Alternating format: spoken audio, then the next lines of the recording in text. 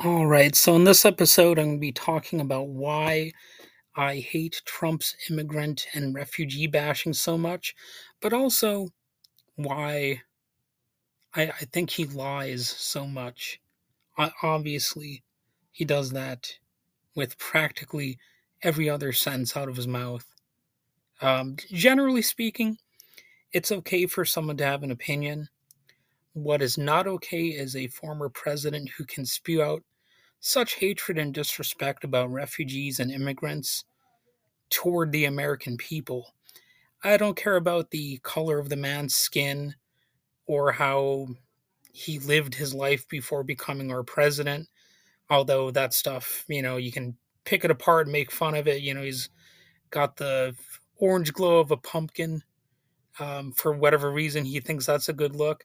I suppose I've seen him with the paleness compared to the orangeness. And I can kind of see why he prefers to have that bronzer on his face and all that. But at the same time, it definitely does not really make him look particularly good. Um, but anyway, putting that aside, what I care about more is the fact that he is allowed to think and speak these thoughts publicly without much pushback to make him back down. You know, we're talking about many people from foreign countries who are not here to create havoc and terrorize our communities, but Trump just lies and lies and lies. As I've noted on this podcast before, plenty of times in the past, the vast majority of immigrants are not violent. In fact, statistically, they are less likely to engage in violence. And as I've also said, there are even some very basic logical reasons why that might be true because, if you're here with an undocumented status, you're more likely to keep a low profile, and what do you know, one of the ways to keep a low profile is to stay out of trouble with the law. So, there you go. That's a little bit of common sense that's apparently lacking in a lot of circles these days. Anyway, I'm titling this episode Unmasking Orange Deception, the Trump Chronicles. And a lot about him reminds me of this classic George Costanza quote from Seinfeld. Remember the episode where he says, you know, uh, it's not a lie if you believe it. He tells that to Jerry. Great George Costanza moment, but it's also really something that relates to the Donald Trump philosophy and frankly the philosophy of a lot of different politicians and power seekers. It's as if, they believe their own lies and rhetoric in order to better sell their messages to the American people or to the world, whichever country we're talking about at a given time.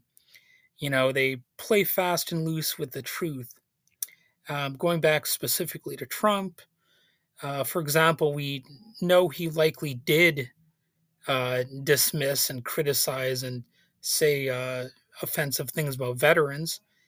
And how do we know that? How do we know that's not necessarily a media lie or or some false narrative? Well, because he was so quick to publicly criticize John McCain for being a POW in Vietnam. Remember that? Well, a lot of people apparently don't remember that, but it happened.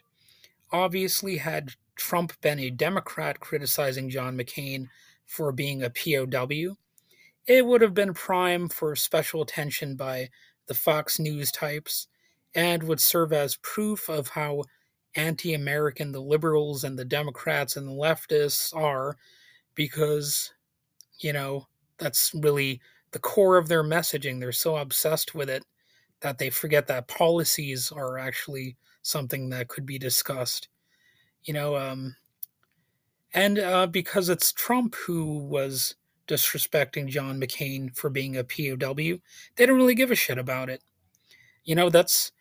That's enabling the lies and deception. Because essentially what it is in that case is it's lying about John McCain. Now, I feel weird defending John McCain because it's not like I was a super fan of his or anything like that, but it is essentially a lie if you're telling somebody that they're weak because they were merely captured in a war. There are definitely scenarios where you have to surrender. It's the nature of warfare. Um, it's not always the case that you can fight your way out of a given situation. Sometimes, as far as I know, it can actually go against the rules to fight to the death. I think that sometimes you're actually under orders to possibly surrender under certain scenarios because that might be better for the mission or something like that. I could totally imagine that being the case. And, even though I'm not a pro war type of person, my father was a Vietnam veteran, and he wasn't a combat veteran, mind you, but he did witness the Tet Offensive. At least that's what he told me once. And, so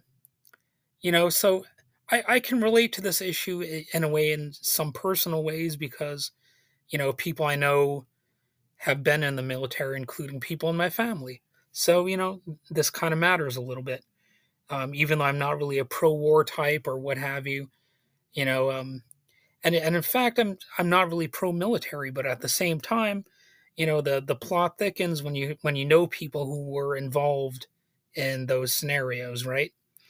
And in some cases, obviously, with people like Trump, racism can get involved in these lies and their double standards. Remember how they demanded Obama give proof of his identity, but they would never seriously demand the same thing of a white Republican or any, like a white Republican and all that kind of stuff. So, even though we know that Obama was probably born in the United States, just like we know that Donald Trump was probably born in the United States. The whole point was to have some racist messaging going on, othering Obama. That's why they would refer to him sometimes by his middle name, Barack Hussein Obama. They would emphasize that, even though having the name Hussein does not mean you're related to Saddam Hussein. It's actually a very common name in the Middle East. So, as another example, Trump is currently calling the black prosecutors in his cases racist. Now, why would he do that? It's kind of a strange thing, right?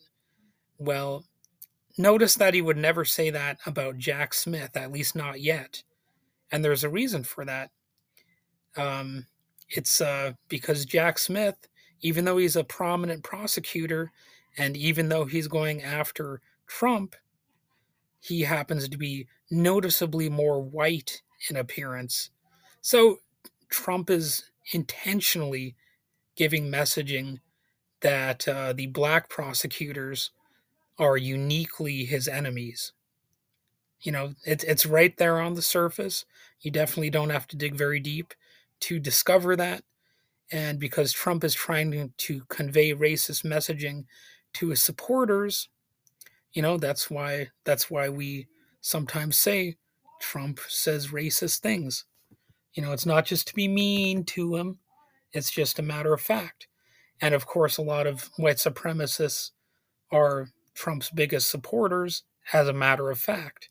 You go on Twitter, or X as it's called, and look at a lot of the people there who are fans of his. A lot of them have these clan like messages. A lot of them are, you know, openly anti Semitic. You have people like Nick Fuentes, who is a prominent white nationalist, prominent Hitler lover. He's a Holocaust denier and all that kind of stuff. Well, of course, he actually had Thanksgiving week dinner with Donald Trump when he kicked off his campaign. Oh, and Nick Fuentes is, of course, a notorious liar himself. He says all kinds of things that are not true. And, it's simply the case that a lot of the defenders of these people will just ignore a lot of that kind of stuff. They don't care if they're lying. They just agree with the messaging. It's a crazy thing, but that's what's going on. Maybe they will say, Trump was not using controversial language to criticize John McCain and the other POWs or whatever, you know. But specifically, if we go back to what Trump said about John McCain, he said he's not a war hero. He was a hero because he was captured, He said that kind of like a sarcastic statement. And then he said, I like people who weren't captured, you know. And ironically, he said that at a family leadership summit in Ames, Iowa. So, yeah, some family leadership. So I have to wonder, what kind of nonsense is this, when this can just go on like this. And that's really the power of effective propaganda, and just, having the treatment of political parties as if they're sports teams or things that you're loyal to no matter what. So when Trump looks for help to combat media coverage that he considers negative, he calls on friends to represent him on radio stations, on TV, or on social media. Of course, you got Fox News and Newsmax and stuff like that, these right wing garbage funnels. But at the same time, it also comes down to a lack of critical thinking, a lack of interest in researching for what the actual facts are. If a lot of people knew more about the Nick Fuentes connection, for example, Trump would probably lose at least a little bit more of his standing in some people's eyes. But sometimes, oddly enough, when it comes to defending himself, we've seen some strange behavior in another sense. He in the past has made up personas to defend himself when talking to the media over the phone. And this is some zany stuff, but it's actually true.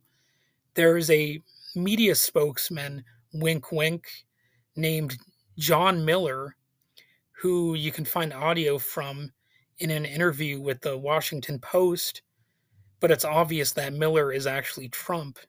And he says things like, I'm sort of new here, and I'm somebody that he knows, and I think somebody that he trusts and likes. And even, I'm going to do this a little part time and then, yeah, go on with my life. He's like sort of spontaneously crafting a life story for these people that, that he's inventing, even though it's himself. And you can you can definitely be entertained by some of these fake conversations, but they're also, like I said, strange. There's something creepy about it. Uh, but he did this with the press to defend himself using the name, like like I said, John Miller, but there was also John Barron. Of course, Trump would go on to name a future son Barron, further proving it was most certainly actually Trump pretending to be his own media spokesman, or pretending to be a media spokesman who is not himself. That's what I meant to say there. But anyway, in the recording that I listened to, he actually even boasts that Madonna wanted to go out with him, but that he rejected her. Of course, that's some classic narcissist stuff, and it has Trump written all over it. And look, I realize that nowadays people are making fun of Madonna because of her old age and the plastic surgeries that she's had and all that. But I mean, think of it back then, back when this interview took place, people considered Madonna to be one of the hottest women on the planet. And that was definitely a reason why he would have boasted about his rejecting her, right? It's just a classic narcissist kind of thing. There was another female alias, apparently named Carolyn Gallego, who was used to defend Trump in a letter to the Washingtonian, in which Carolyn boasted, quote, I do not believe any man in America gets more calls from women wanting to see him, meet him, or go out with him. The most beautiful women, the most successful women, all women love Donald Trump is what the supposed Carolyn said. So I mean, just disgustingly, pathetically narcissistic, and really the language would have been exactly the same way that Trump talks. So basically, this was Donald Trump playing a woman, sort of like him being in drag. So think about that for a second with all this anti drag queen hysteria and, all this, oh, people are so weird if they, have played games with their gender or whatever. Well, so has Donald Trump, so has Rudy Giuliani. And you can find other examples of right wingers doing this, like Steven Crowder, of course. But I guess if you're doing it to make fun of women or something like that, it's more acceptable in the right wing mind. I don't really understand how that works. To me, it seems like it'd be more acceptable if you're sort of doing it in praise of women, but it's a misogynistic worldview. So of course they've got to have the opposite of what is sensible. Well, anyway, this all goes to show you how fundamentally dishonest, hypocritical, and just plain strange these people can get. And honestly, this level of dishonesty goes hand in hand with someone who insists that immigrants are causing all our problems, or that tax reform is guaranteed to bring jobs to America, etc., etc. And of course, tax reform always means tax cuts and cuts in social programs, but not cuts in military spending, of course, because you never have to wonder where we're going to get the money for that. It's always when it comes to like welfare programs or Medicare or something like that. It's not unusual for politicians to lie, and it's not just something Republicans do. As I've mentioned on this very podcast, Joe Biden lied about his academic record, and he even engaged in plagiarism and other things. And, of course, you've got other Democrats who lie. I mean, Bill Clinton famously said he didn't know what is means. So, I mean, if you don't know what the word is means, then you're probably engaging in some form of deception or playing with words in really one of the most profound ways imaginable. It can be helpful in trying to get the word out if you're lying, which is why politicians lie and lie and lie. They don't care about the ethics, or at least the vast majority of the time. They just want to get the narrative out there. They'll see, ethics and things like that as just a little inconvenience, like a fly to swat, and they'll see lies as maybe just tiny little lies that serve the great picture. Uh, it's a it's a small sacrifice to make, for the greater good. That's how they'll see it, and of course, whatever benefits them is the greater good. So, for example, that there might be a video of a politician falling, like down the stairs or something, but they might say, "Well, he stumbled, but he didn't fall." The classic kind of you know argument. It's all just a little inconvenient. It's more convenient to tell a little lie or to frame things a certain way. But also, I encourage you to read the full transcript and listen to Trump's audio phone call with the Georgia Secretary of State, where he said, "All I want to do is this. I just want to find 11,780 votes, which is one more than we have because we won the state. And flipping the state is a great testament to our country because it's a testament that they can admit to a mistake or whatever you want to call it." Wow, what a great speaker, trying to weasel his way out of his election loss and basically steal the election and claim that he won it. So there was no actual fraud of any significance found in Georgia. If there was, they would have actually brought it into the courtrooms and had it settled. Instead, what they did was they set it up so there were a bunch of frivolous lawsuits brought to the courts where they didn't have any standing. They did that intentionally, actually, to set the narrative forward that there was widespread fraud. They didn't need to actually prove it in court. They just wanted to get the message out there, because the end game is they don't want to have elections anymore to have their way. They want an actual dictatorship and a theocratic, kleptocratic, corporate sponsored dictatorship. And they don't want the states to decide anything. They want a dictator to decide something. So even though they talk a lot about states' rights, it's going to be all about the Republican Party deciding what the rights are. If you happen to live in a blue state, well, you're going to get your rights uh, trampled upon in any case, because it's about the man at the top, the dictator. He wants to be able to fire all federal employees who are critical of him, and of course, he's going to surround himself by sycophants, and he's increasingly talking about violent retribution against those who are critical of him. So, that'll include either Democrats or Republicans. And of course, there was no fraud found in Georgia or in any other state by the Democrats or the Republicans, or by China, George Soros, Hugo Chavez, or Satan himself. There was no fraud, but the point of that messaging, the big lie, as it's been called, is to perpetrate fraud and to create a top down system in which both representative democracy and direct democracy no longer matter. So Donald Trump told Fox host Stuart Varney that climate change is a hoax as well. So, of course, this all ties into the environment as well. So if you're a person who cares about, these natural disasters happening and all that kind of stuff, well, expect your concerns to be steamrolled, to make way for the burgeoning dictatorship that they want so much.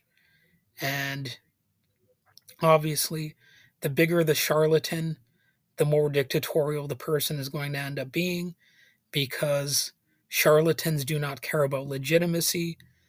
People who are um, brainwashed, essentially, they don't care about legitimacy, they don't care about facts, they just care about power.